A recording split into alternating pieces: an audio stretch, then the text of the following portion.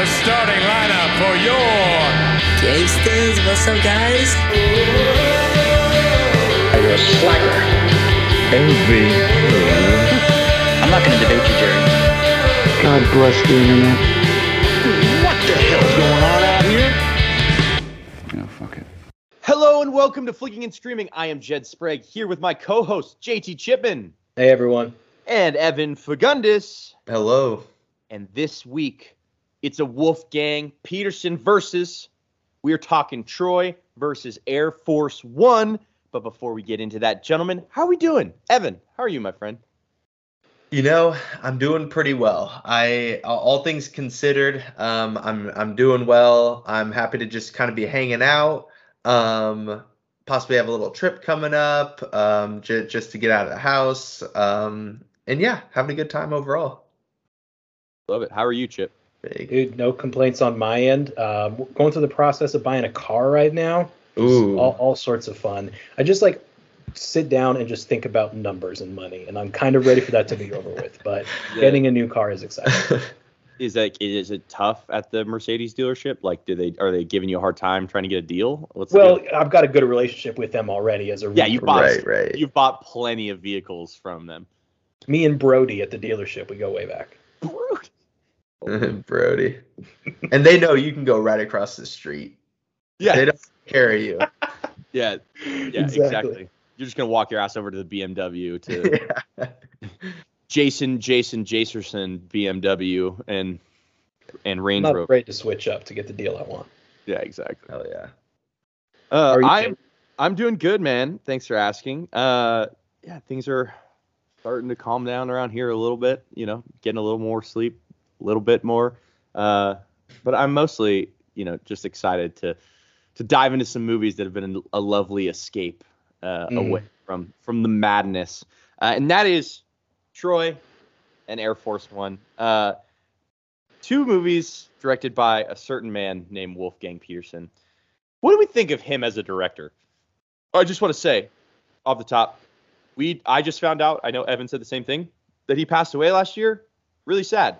Didn't hear a lot about that. He passed away last August. So R.I.P. Wolfgang. He will be missed. What do you guys think of him as a director, though? What's his legacy? I think he's a good, blockbuster filmmaker, right? I don't think he's the best filmmaker, but I feel like he always brings something to the movies that he makes. I mean, you could call him a journeyman or whatever. And I think that's probably true, but I don't think that's a bad thing either. I think he's super competent at making, turning the bones of a blockbuster movie into a successful movie, if that makes sense. And it's not always a great movie, but I feel like he can't be completely boring, which is saying something.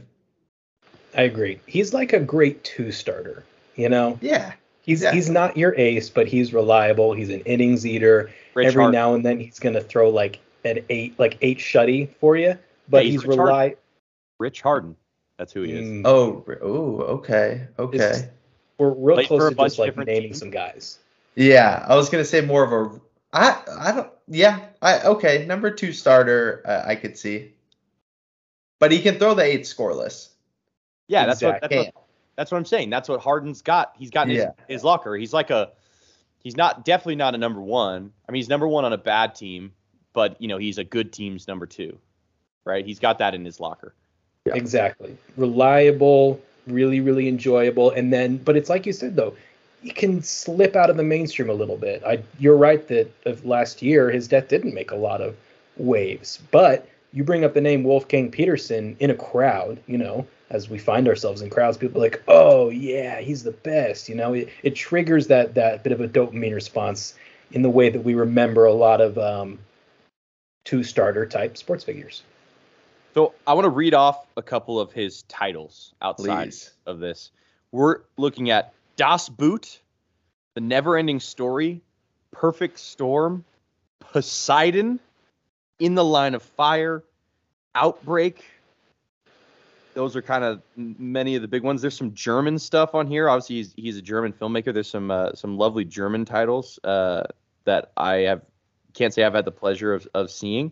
But Yeah, he's done a lot of work with some big filmmaker or big like actors, which I think is what Yes. like the interesting thing about him is like people seem to want to work with him, and it's hard to know, is he getting attached to these projects after the actors are already attached, or does he get the project and then the actor's like, oh, I'm gonna go work with him because he's gonna make me look like a badass, or he's gonna make me look like a god or whatever. I don't know if a lot of actors will like swear by him. I mean, even like there's a couple of stories with Troy where some actors maybe weren't super fond of everything that went on, but not directly related to Wolfgang. I think he has an eye for talent, though. I think that he really knows which stars are going to work for which projects, and he can assemble them together really well. I'm really curious. That all is very true. I'm curious how this started, because he's somebody who has been entrusted with big budgets, like a lot. When you're listing off those movies, I mean, the stars alone are really costly on those movies, and then movies like Troy and I guess Air Force One, we'll talk about, is pared down a bit, but like The Perfect Storm, like these are huge spectacle movies. I kind of wonder if stars are attached to projects through studios, and then he's sort of found as like, this guy can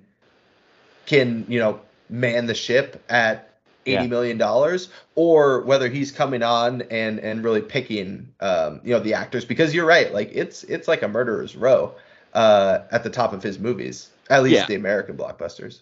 Oh, for sure. It almost makes you wonder. Yeah, I think I agree with you, Evan. I think it seems to me like it has to be like the studio has an actor attached to these huge projects, and then they're like, all right, who are we gonna bring in? Let's bring in Wolfgang. Like he's gonna do a good job with these blockbusters. At least that's what it seems like to me. And lots of these movies that he does seem to have been ones where if you like read the Wikipedia, at least, there's a lot of like, this person was attached to it, and then this person, and then Wolfgang came on and like took the project on. Yeah. So he's definitely hunting for stuff that he's interested in.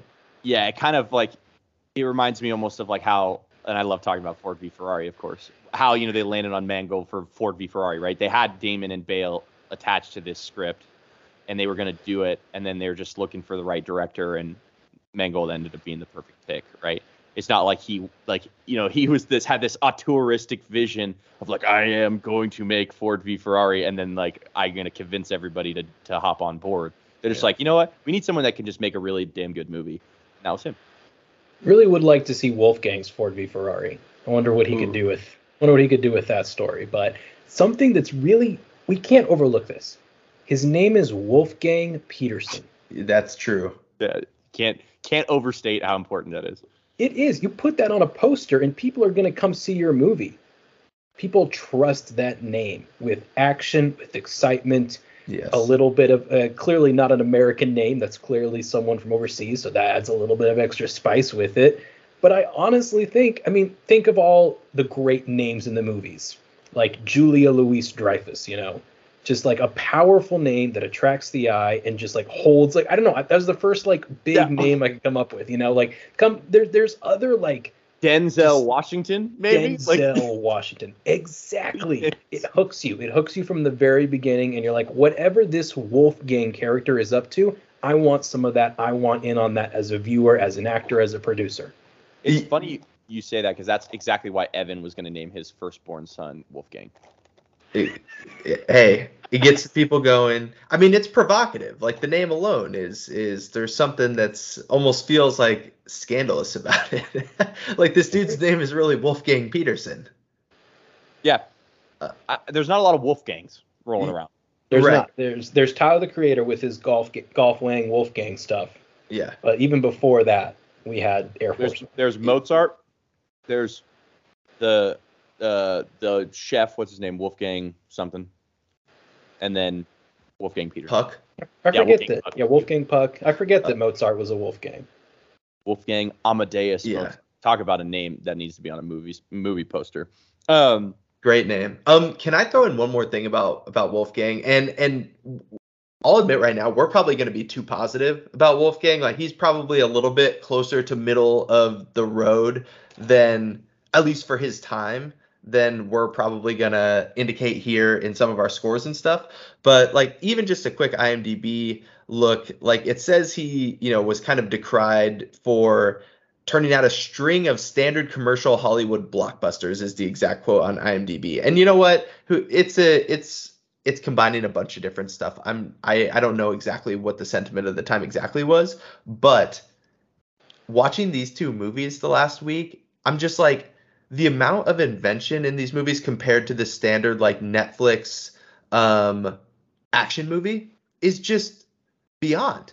Yeah, you know what I mean? Like if we got, this was a standard Air Hollywood Force One that came out tomorrow, I feel like it would be insane, right? Like we don't see stuff like that much anymore.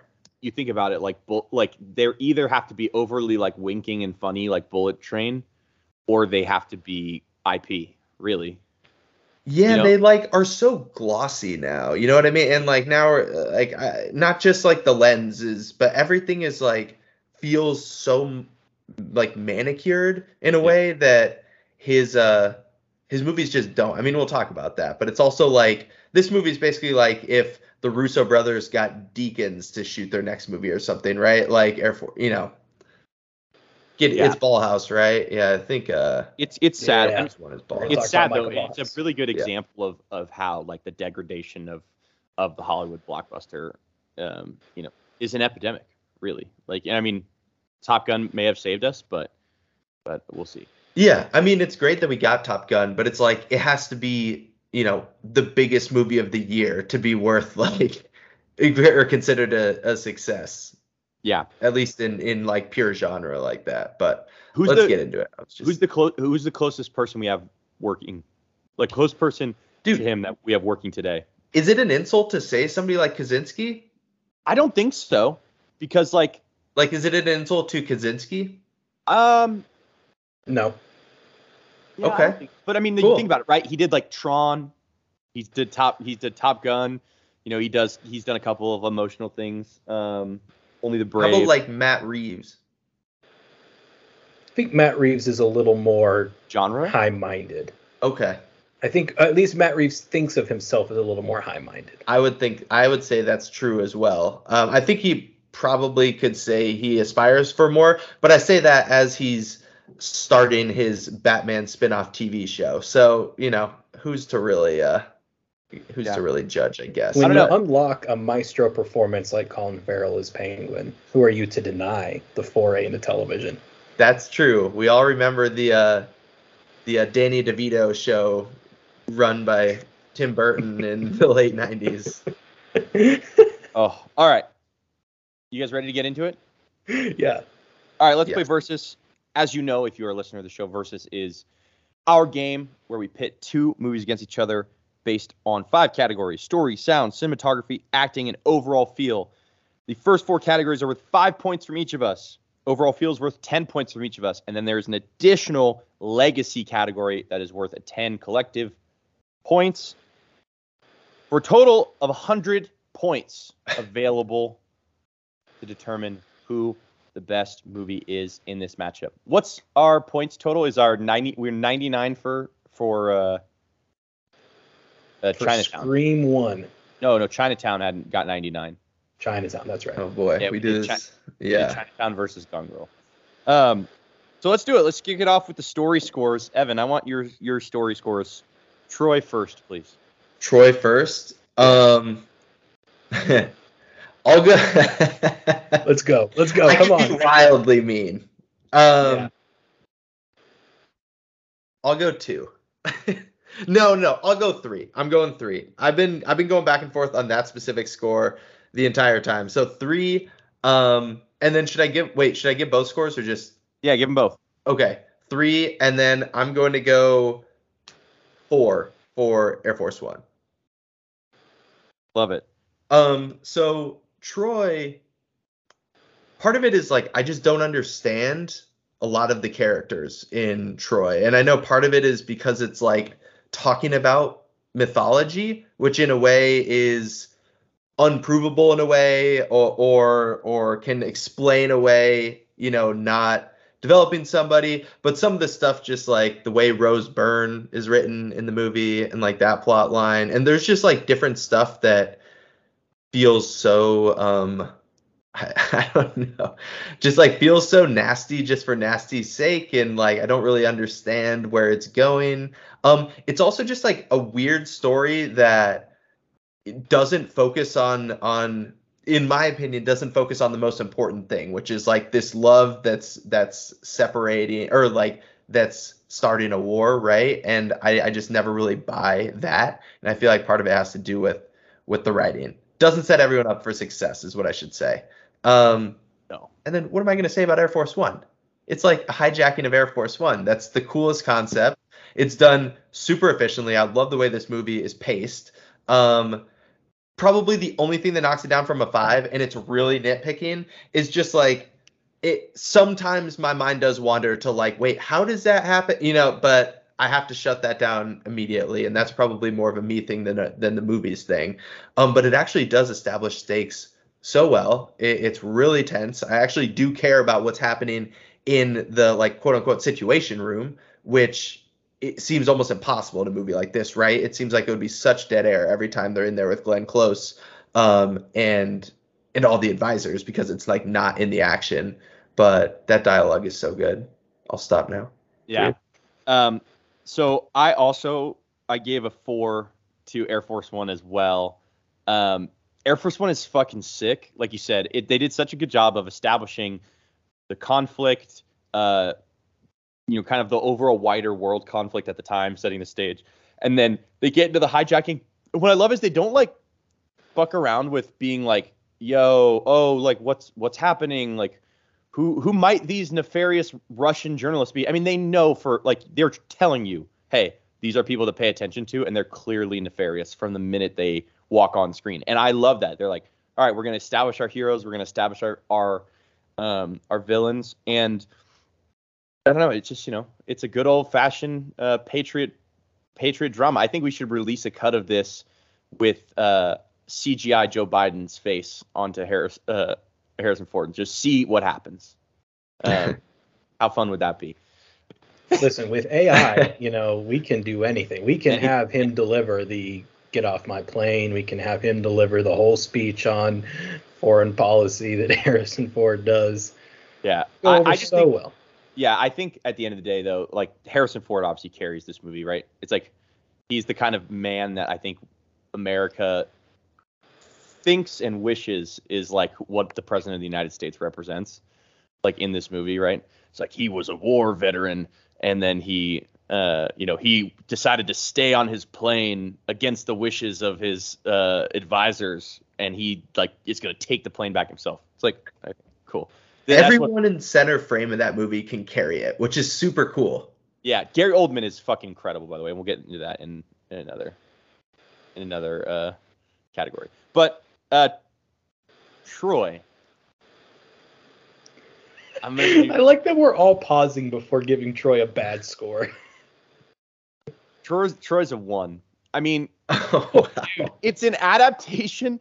It's an adaptation of Homer, and they just completely like take everything that's important and they miss it, and then they don't introduce like the key reasons why characters are acting the way they're acting, right? Like why is Achilles act the way he acts like throughout? Like why does he spare Hector? It's not because he's like some like showman, right? That wants to get all this praise. Like in actual Homer, he knows that once he kills Hector, once Hector is dead, then he will die.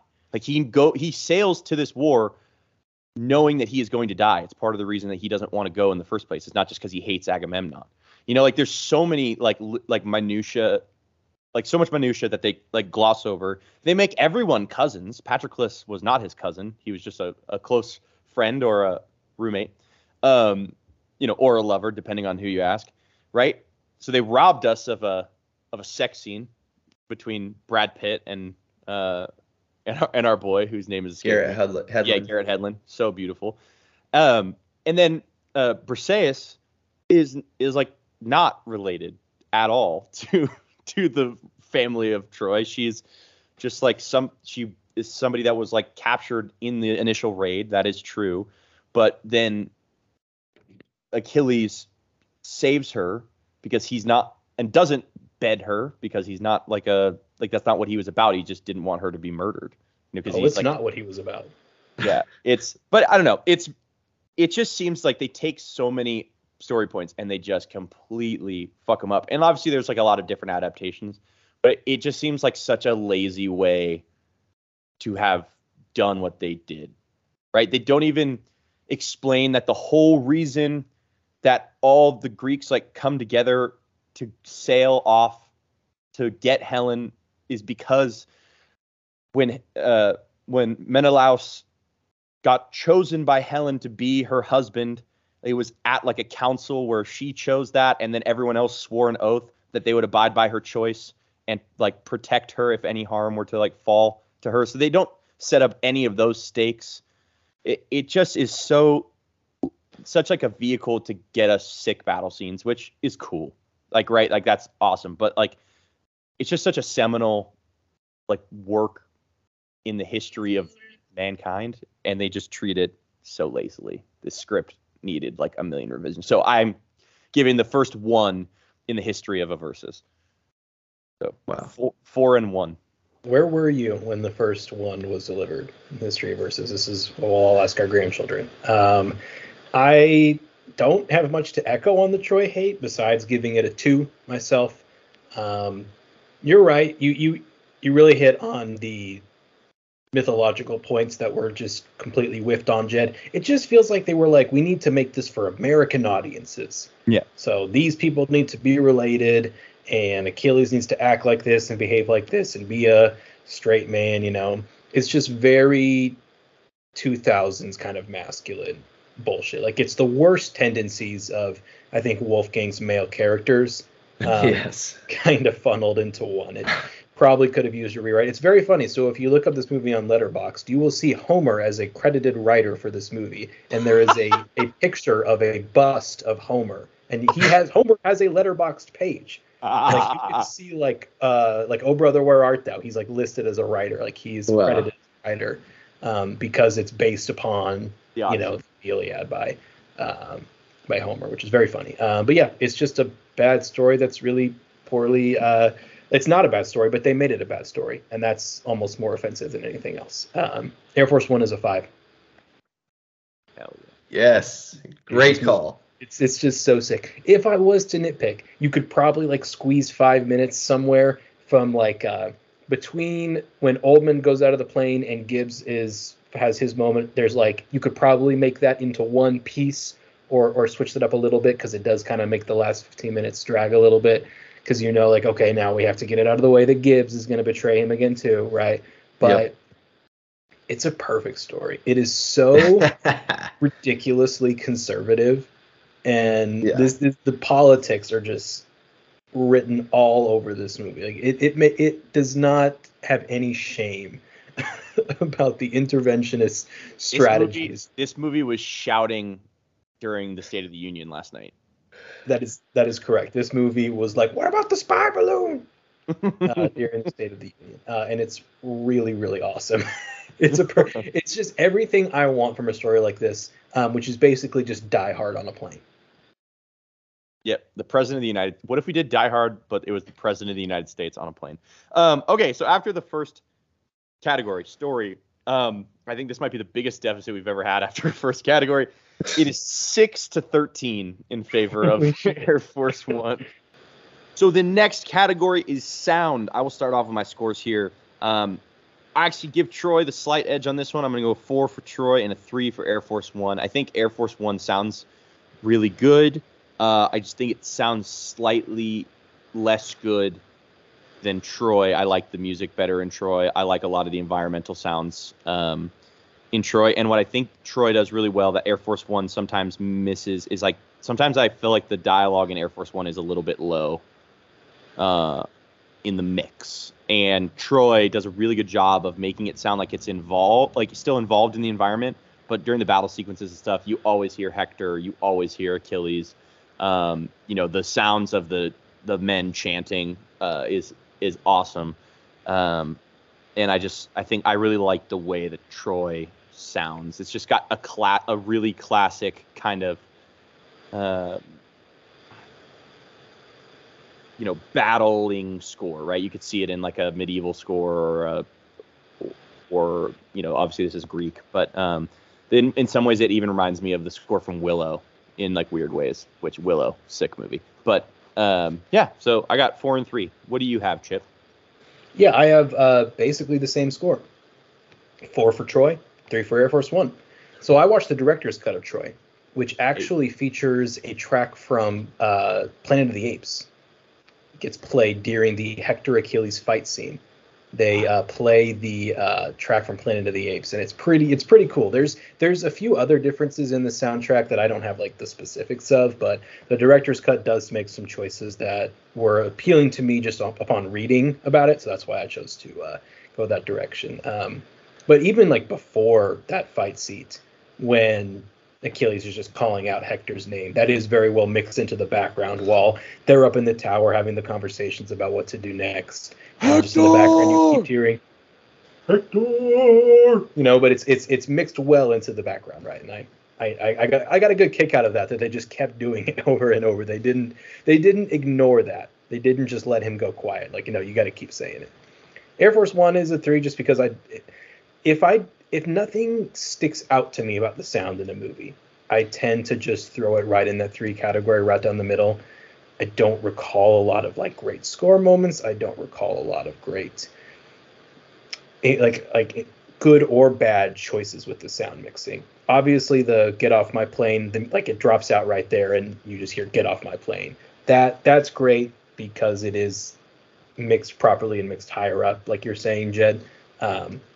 As opposed to some of the lower mixing of the sound in the movie. But Get Off My Plane is delivered just right. Yeah, definitely. Evan, what about you? So I have 4 for Troy, and I have 5 for Air Force One. Oh, wow. We're underrating. Air Force One. So both of these are like legendary composers, right? And Air Force One is Jerry Goldsmith, who did like Alien. Speaking of Chinatown, we gave him a 5 there. Gremlins, he did. The Mummy. He just has some like legendary. Total Recall. I love that score. But he did this crazy like. He's using these super patriotic themes and turning them into this like action movie score. And I don't know, there's just something about it that's like kind of corny, but at the same time is just like so much fun because I think the script and the actors are like helping it feel serious, even when this score like could be almost like satirical. I don't know. I just really enjoy it. And love the gunshots on the plane. The gunshots are so loud, and that is actually one of those things that jumps out to me, sort of like what you were talking about, Chip, like whether something grabs you, and I could see it not, grabbing everyone, but those first gunshots are just so unexpected. It's so crazy how fast it escalates, and I don't know. I just love how loud it is. And then I like. It's a good shout. It's kind of like in a Michael Mann movie where the gunshots, like in Heat, are just explosively loud. Like it really should. So confined. They don't do that enough. Honestly, they don't do that enough because that guns are loud. I don't know if you guys know that. Guns are really loud. Really loud. So I feel like they should probably lean into that in movies a little bit more. Dude, it's in such a tight space too. Like it's doing the same thing as Heat with the visceral sound, but it's almost doing it in an opposite way where it's so cavernous, right, in downtown LA that it's like the sound is everywhere. It's almost like you're being shot at from everywhere because it's just reverberating around. And in Air Force One, it's like you can't escape it because it's so tight. Like they're literally ripping shots into the ceiling right above people's heads, and it's like they're in this tiny little confined space. I don't know. I really like it. And then Troy. So 4 because it kind of has the classic like clashing sound a lot, right? And it's like very war movie of this like telling a story in this era. So that's fine.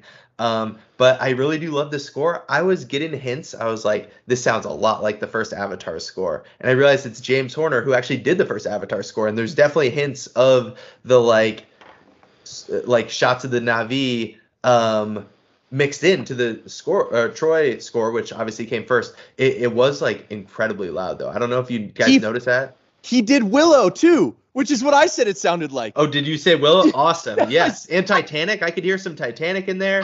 Dude, this guy is amazing. Yeah, Willow, Field of Dreams. He's playing Mask the of hits, Zorro. apparently. I couldn't believe that. That's so Yeah. fun. Yeah. Wow. But yeah. So I really like that score too. Awesome. But that's what I got. 5 and 4. Love it. Chip, what are your scores for cinematography? Before we get to that, after the sound category, 18 points for Troy, 24 for Air Force One. Air Force One, I'm going to go a 4 for cinematography. This is where we need to talk about Michael Ballhaus, though, because you want to talk about a guy who's had his hand in some things.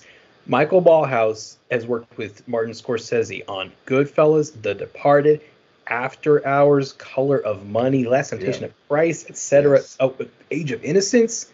Think about all Yeah. those candles in Age of Innocence Oh. framing the characters' faces, and that Color is of the Money? guy. Does that look good? Yeah.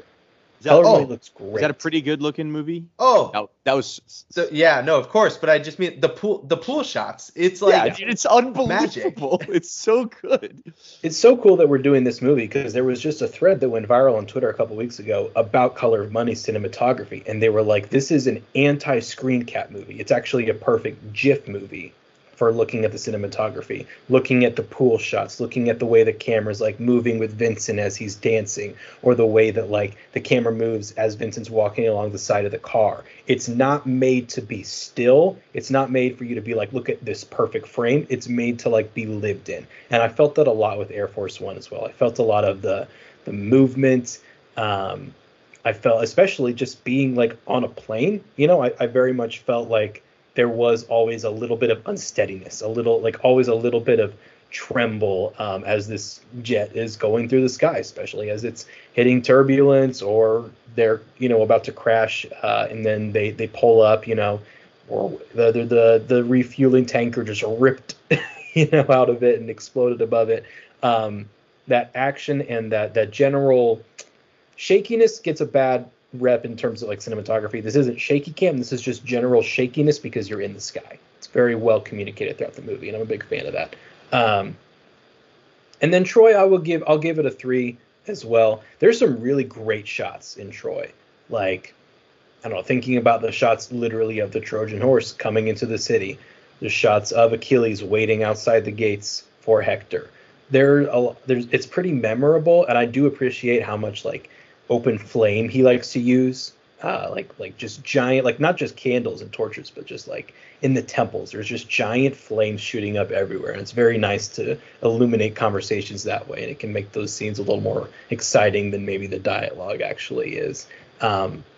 Actually, you know what, I'll give it a 4. I'm going to change my mind. I'm going up to a 4 because now I'm thinking about all those open flames and all that candlelight, and that was that was a really a good touch in Troy. So I'll give 4s for both. Love it. Evan. I get a 3 for Troy. That cinematographer Roger Pratt is also he shot 2 Harry Potter movies, which I thought was funny because we talked so much about the way those looked. He shot the original Batman, which I actually love as far as the way it looks and stuff, but it just feels a little like down the line for me, honestly. And this is like one of the things I'm probably always looking for a little bit of juice, and he does kind of the soaring stuff well, which I can see. He actually was a cinematographer for Goblet of Fire, and I see a lot of similarities with flying on brooms and stuff like that, and the dragons. A lot of like swoopy type stuff, which is interesting. But part of the way Troy is edited and stuff, there are times when these huge armies are marching, and the way that they shoot them, it just doesn't like feel intimidating enough. It seems like the best of the best like are able to shoot like large armies and things like that, like the Peter Jacksons of the world, and make them look infinite and impossible. And there's a couple interesting shots, of like all the ships in Troy going across the sea is like pretty cool, but just lots of it feels kind of average when it's going through. Air Force One, I won't go into it too much. It's a 5 for me. Ballhaus is the best with shadows. I love when Harrison Ford is down in like the cargo bay there early on, when he's hiding out, and it's all these like slanted shadows. It reminds me so much of, speaking of like a Chinatown or like those noir films with it almost being black and white down there with these slivers of light kind of coming through. I love some of like, they're not split diopters, but they're these shots of Harrison Ford with his back against a wall with a character in the deep background, kind of out of focus looking for him. Some of those are really cool, but I just love the way he shoots like confined spaces.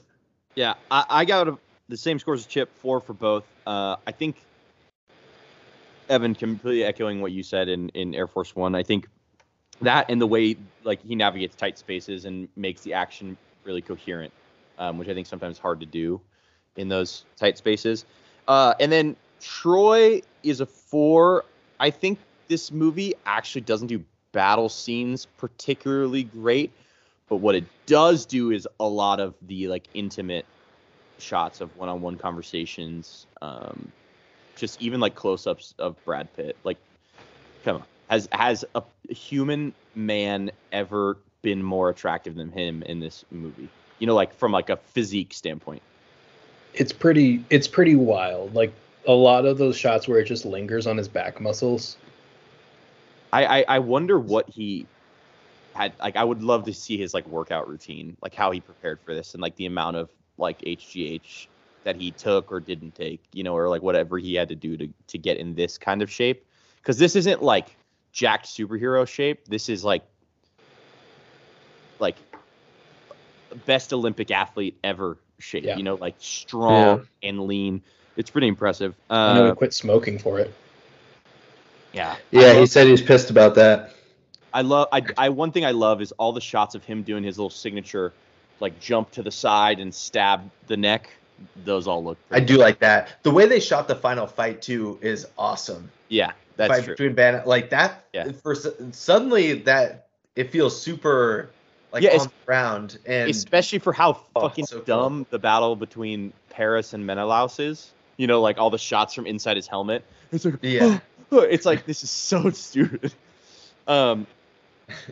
It's like it reminds. It's like those kind of shots take you out of the movie. There's a couple shots in the Peter Jackson Hobbit trilogy, in the second one in particular, Desolation of Smaug, the barrel riding scene.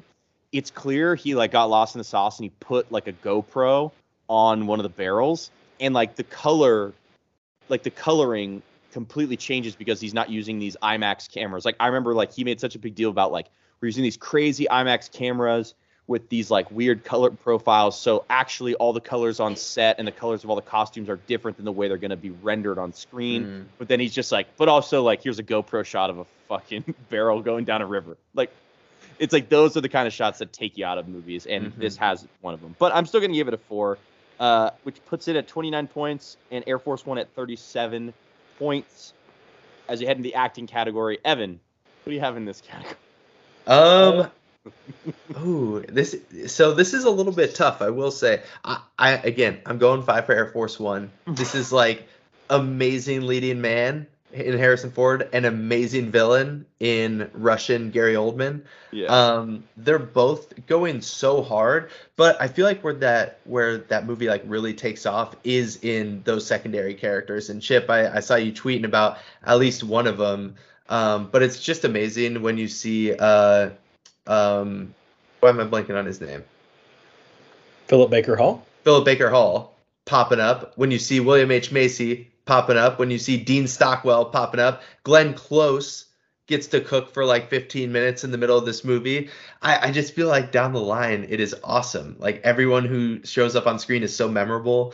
And you just have one of the best Harrison Ford leading man performances, in my opinion, especially in non-connected movies. You know, if we're looking at his like kind of originals, this is probably so like good. The standout one, I think, of those. Like if you're like of the non-Star Wars Indiana Jones variety, like this is like the one I'll think of. And even I guess Blade Runner's connected, so it's like everything he does is connected except for like a couple things. Yes. Okay. Very true. What about?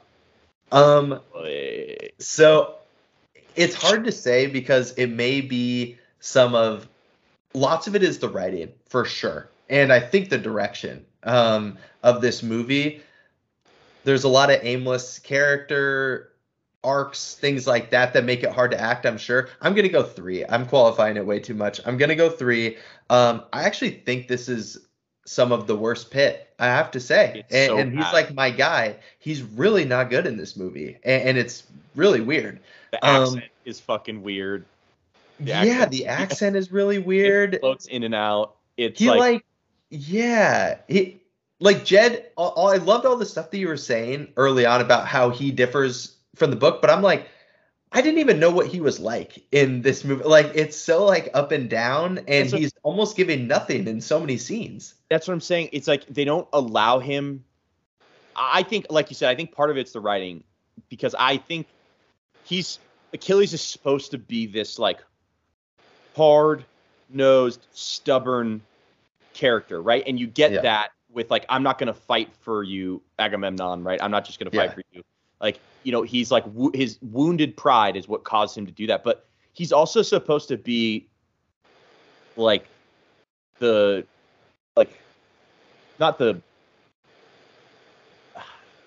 like the reverent warrior, but he doesn't like, he essentially was born to be this killer, but he doesn't embrace being like a killer. He doesn't like enjoy it. It's like he does it because that's what he was born to do, and that's what like the gods, you know, like basically have made him to do, and he thinks that's his purpose. But he's not. I don't know. It's like he gets like too much sport out of it in this movie. It's really I mean, it's just. That's what I mean about direction. Like I feel like that is something that they came up with for sure before this movie.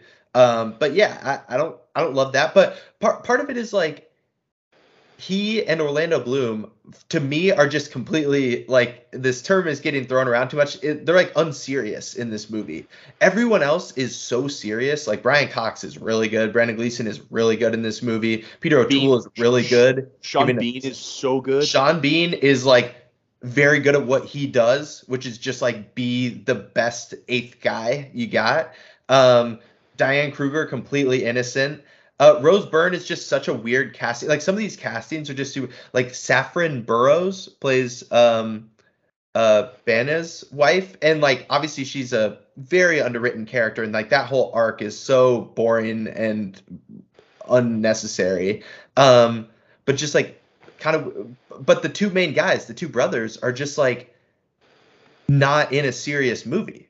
They're in like a movie that needs to have a little bit of a laugh. Like Orlando Bloom is doing the Pirates of the Caribbean thing, except this movie is supposed to be dead serious all the time. I'll stop.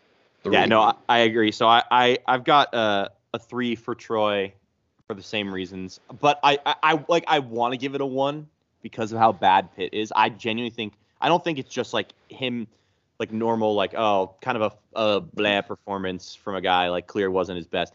I think it's actively terrible. Like, I think it's actively very bad. But I think Brian Cox is really good. I think Gleason is really good. I think Bean is really good. I think all of the adults in the room are really, really good in this movie, and it elevates it enough for me. It would be interesting to see, like, I just don't know who else they would have cast. Like, because, like, Pitt's the whole reason this movie gets made, I feel like. You know, it's like, who else are they going to cast?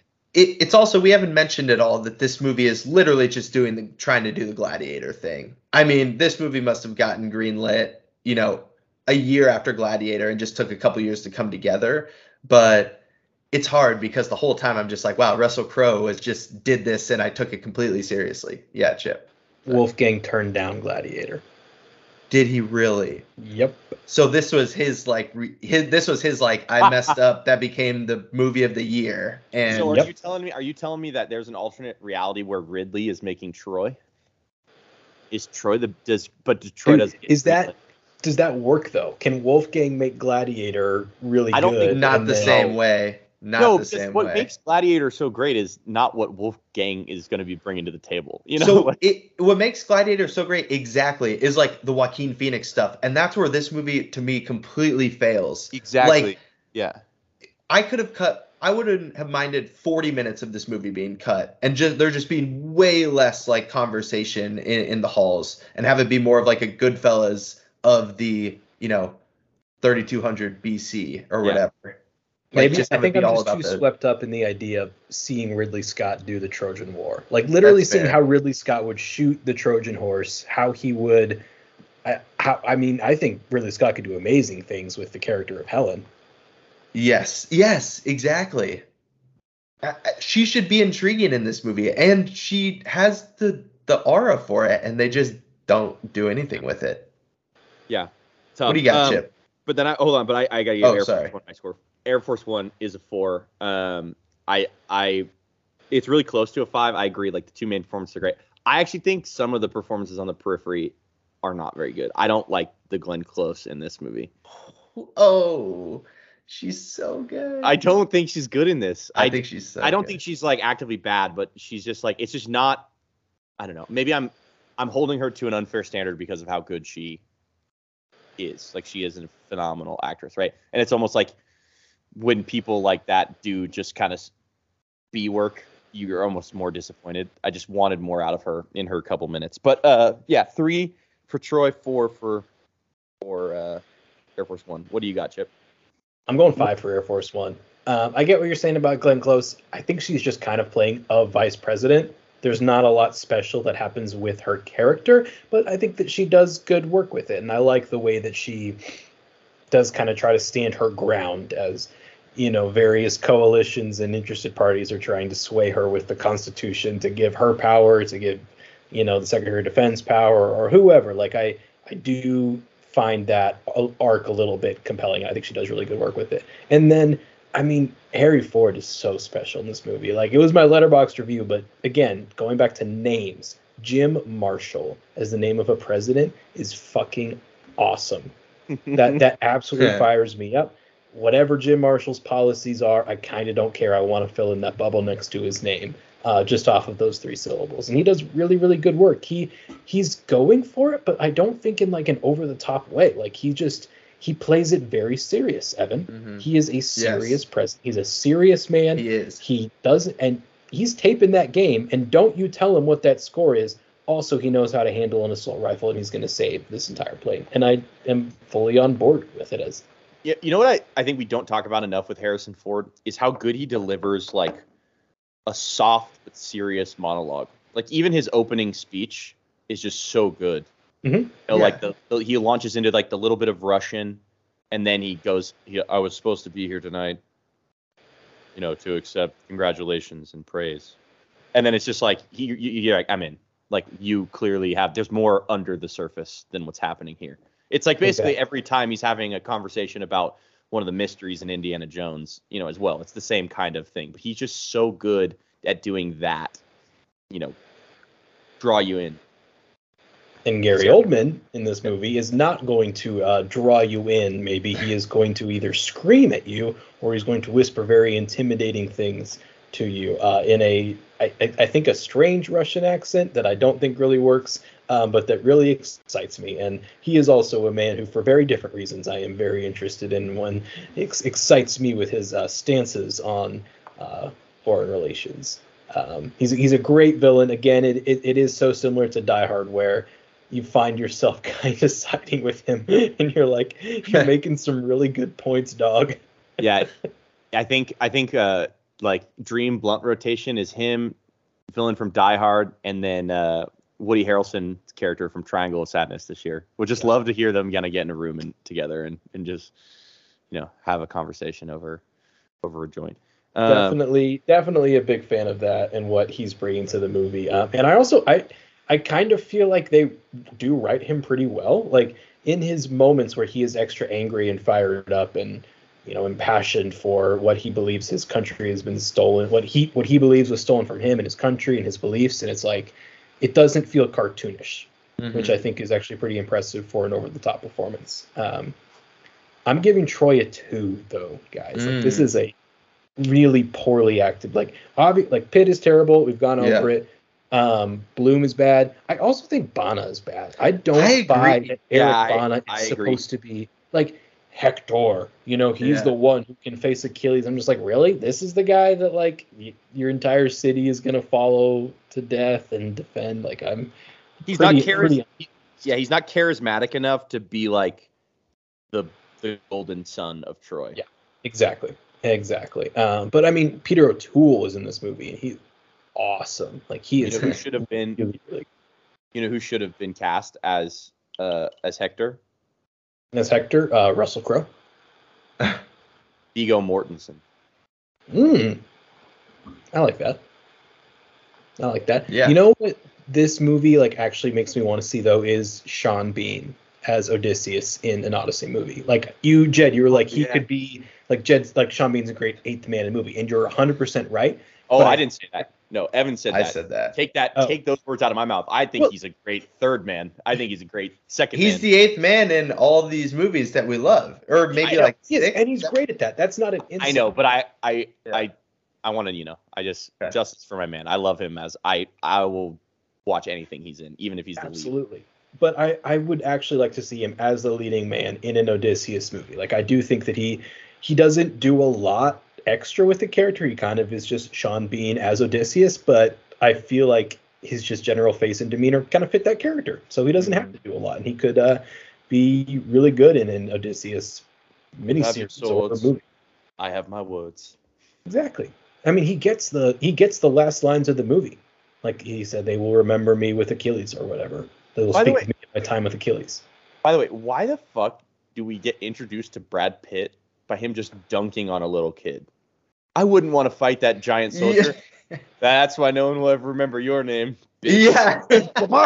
Riding off like Dude, And that is the only character development we see from Brad Pitt in this movie. so that scene is so funny. It almost seems like it's supposed to be a joke, but it's played so seriously.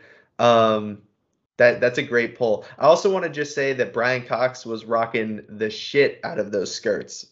Oh yeah. And the His wig. legs were so exposed on the battlefield. I was like, Also, wow, this is Gleason, wild.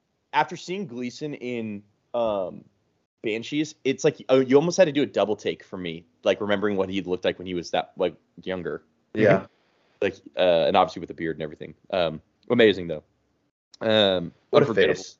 Lots Yeah. of great faces, though, in this movie. I'll give him that. Great faces. Okay, 37-51. Overall feel. I'll go first. I got 6 for Troy, and I've got 8 for. I've got 8 for Air Force One. I think those go pretty much in line with what my letterboxd reviews were. I gave Troy 3 stars and Air Force One 4 stars. Right? I think both of these movies are watchable. I think Air Force One is infinitely more rewatchable though than Troy. I don't know why. Do you guys find this? And maybe it won't happen anymore because I feel like now I like sat down and watched it critically. But I feel like I've been duped by Troy like a ton of times where I'm like, oh, Troy, that's epic. And then you go back and rewatch it and you're like, it was okay. I mean, it wasn't bad. But I feel like that's continually happened to me. I want to extrapolate that in Legacy. Yeah, Mhm. yeah.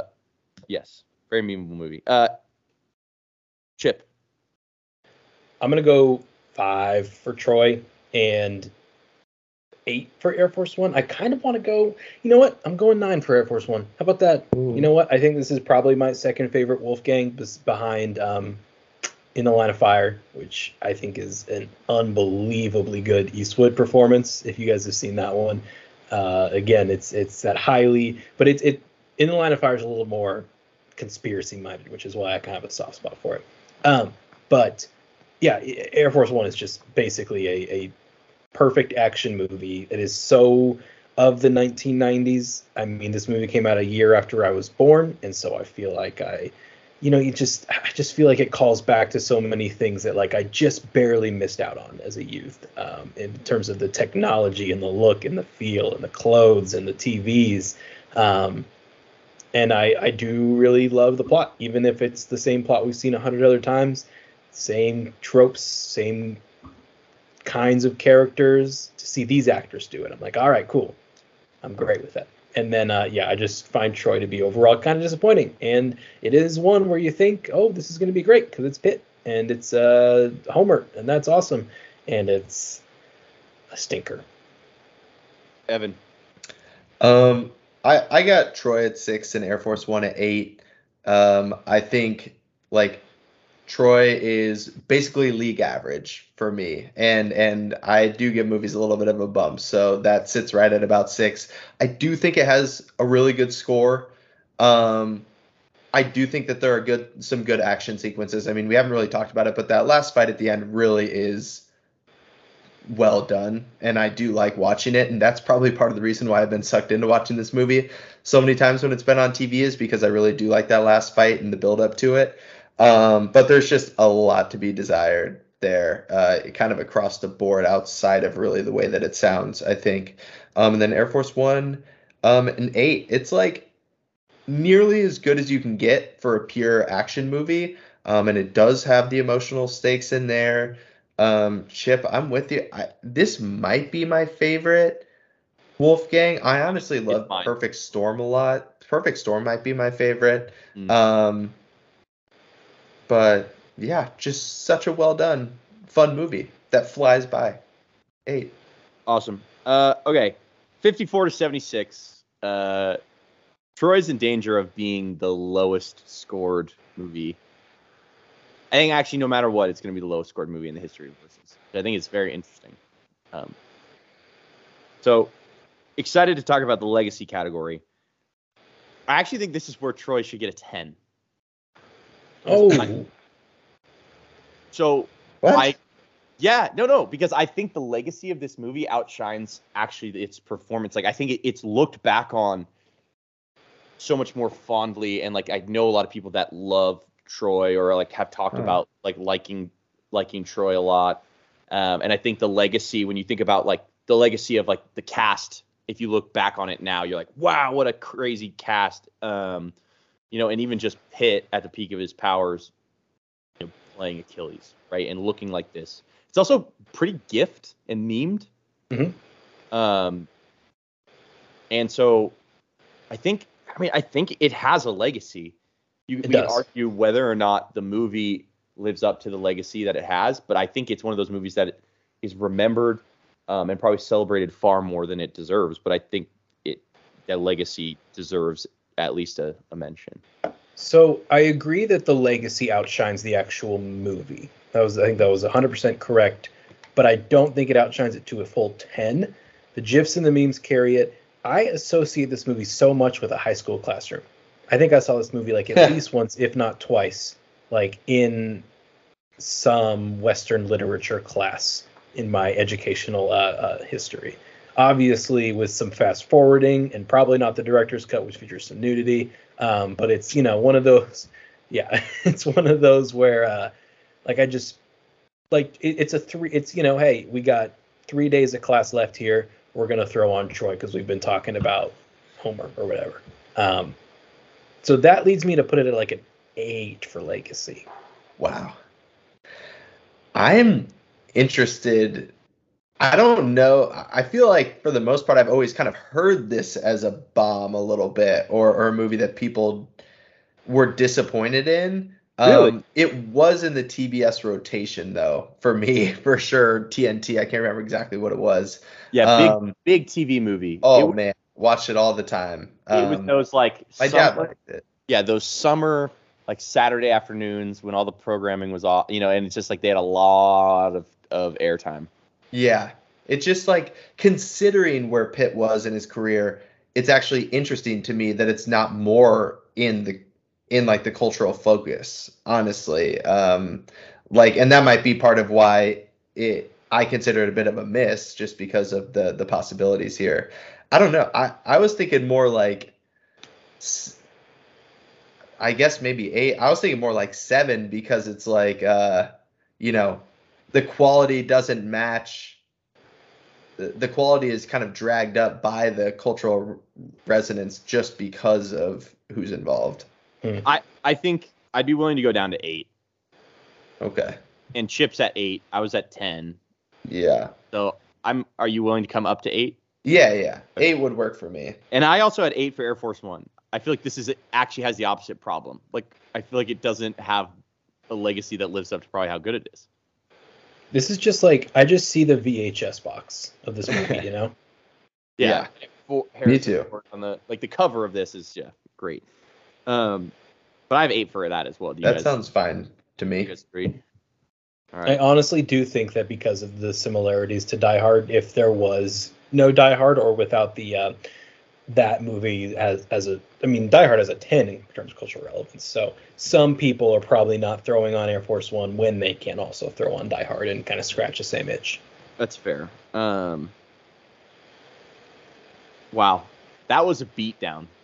It was Final tough, score, dude. 84-62. I thought it was going to be closer. We came to the outcome, but again, I thought that before I rewatched fucking Troy. And I was like, well, there's 3 hours of my life I'm never getting back. We should remake Troy the right way. Yeah, I'm telling you, 4 hours. someone needs to starring really Evan look at Homer as Achilles. Yeah, we should. No one's ever talked about Homer enough. We need to look at Homer. We need to revisit Homer. No one has done this. No one's done this. Great idea. How you guys feel about The those next scores? IP. How do you guys feel about those scores? I feel good. I feel good. Yeah, it deserved to be a beatdown. I think if I was like good at video, I would like Photoshop this movie like onto Bana's body being dragged behind Troy, like, and like it's Harrison Ford driving the cart around. All right, maybe I'll do that. I'll see if I can, get some Adobe Animator going. All right, I got nothing else to say. Kind of a depressing versus. I'm not gonna lie. Just like when it's that tough, you're just like, oh man, like how much deeper can we go? Lowest score ever. Which, considering some of the movies that we've done on a versus, I think it's shameful. Watch Air Force One. That's the takeaway from this episode. Yeah, Air I guess Force One was amazing. That's true. Thank you guys as always for listening. If you haven't already, follow us on Twitter at Flicking Scream, on Instagram at Flicking and Screaming. Head over to the website, flickingandscreaming.com, to stay up to date on the latest action with Flicking and Screaming. We got some blogs over there. Cooking up some more blogs are in the oven's preheating on said blogs. I can't say that the blogs are in the oven, but the oven is preheating. Next week, we're doing a really fun episode. We're going to be doing our top 5 actresses that are working in Hollywood right now. We're going to be talking about our current faves, what we've loved from them, and maybe what we'd like to see from them in the future. I think it could be a very varied episode. I think there could be a lot of range between us. Should we bring one movie or one project from each individual that we want to like talk about briefly, like, or not even like their best, but like, hey, their best work is some of their best work can be highlighted in this as an example. Is that something we should bring to the table? I think that's fair. I think it's if you're interested in exploring this person's work, this is where I would start. Like, Excellent. We can do one of those. I think that would be good. All right. Any final thoughts? I have one final thought.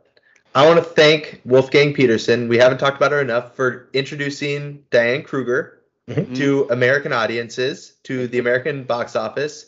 She's amazing in National Treasure. Got to give her credit there. She's a huge part of those movies. Yep. And then is amazing in Inglourious Bastards. Like a movie where it's impossible to rank, the actors 1 through 22 in that movie or whatever. But she is so good as Bridget von Hammersmark, and part of maybe the best scene of the 2000s, post 2000s. I don't know, but great actor. Love it. Flicking and Screaming. Jed Sprague, Evan Fagundes, JT Chipman. Good night, Diane. Yeah. We know you're listening. Good night. And now, the starting lineup for your Gangsters, what's up, guys? You're a slacker. LV. I'm not going to debate you, Jerry. God bless the internet.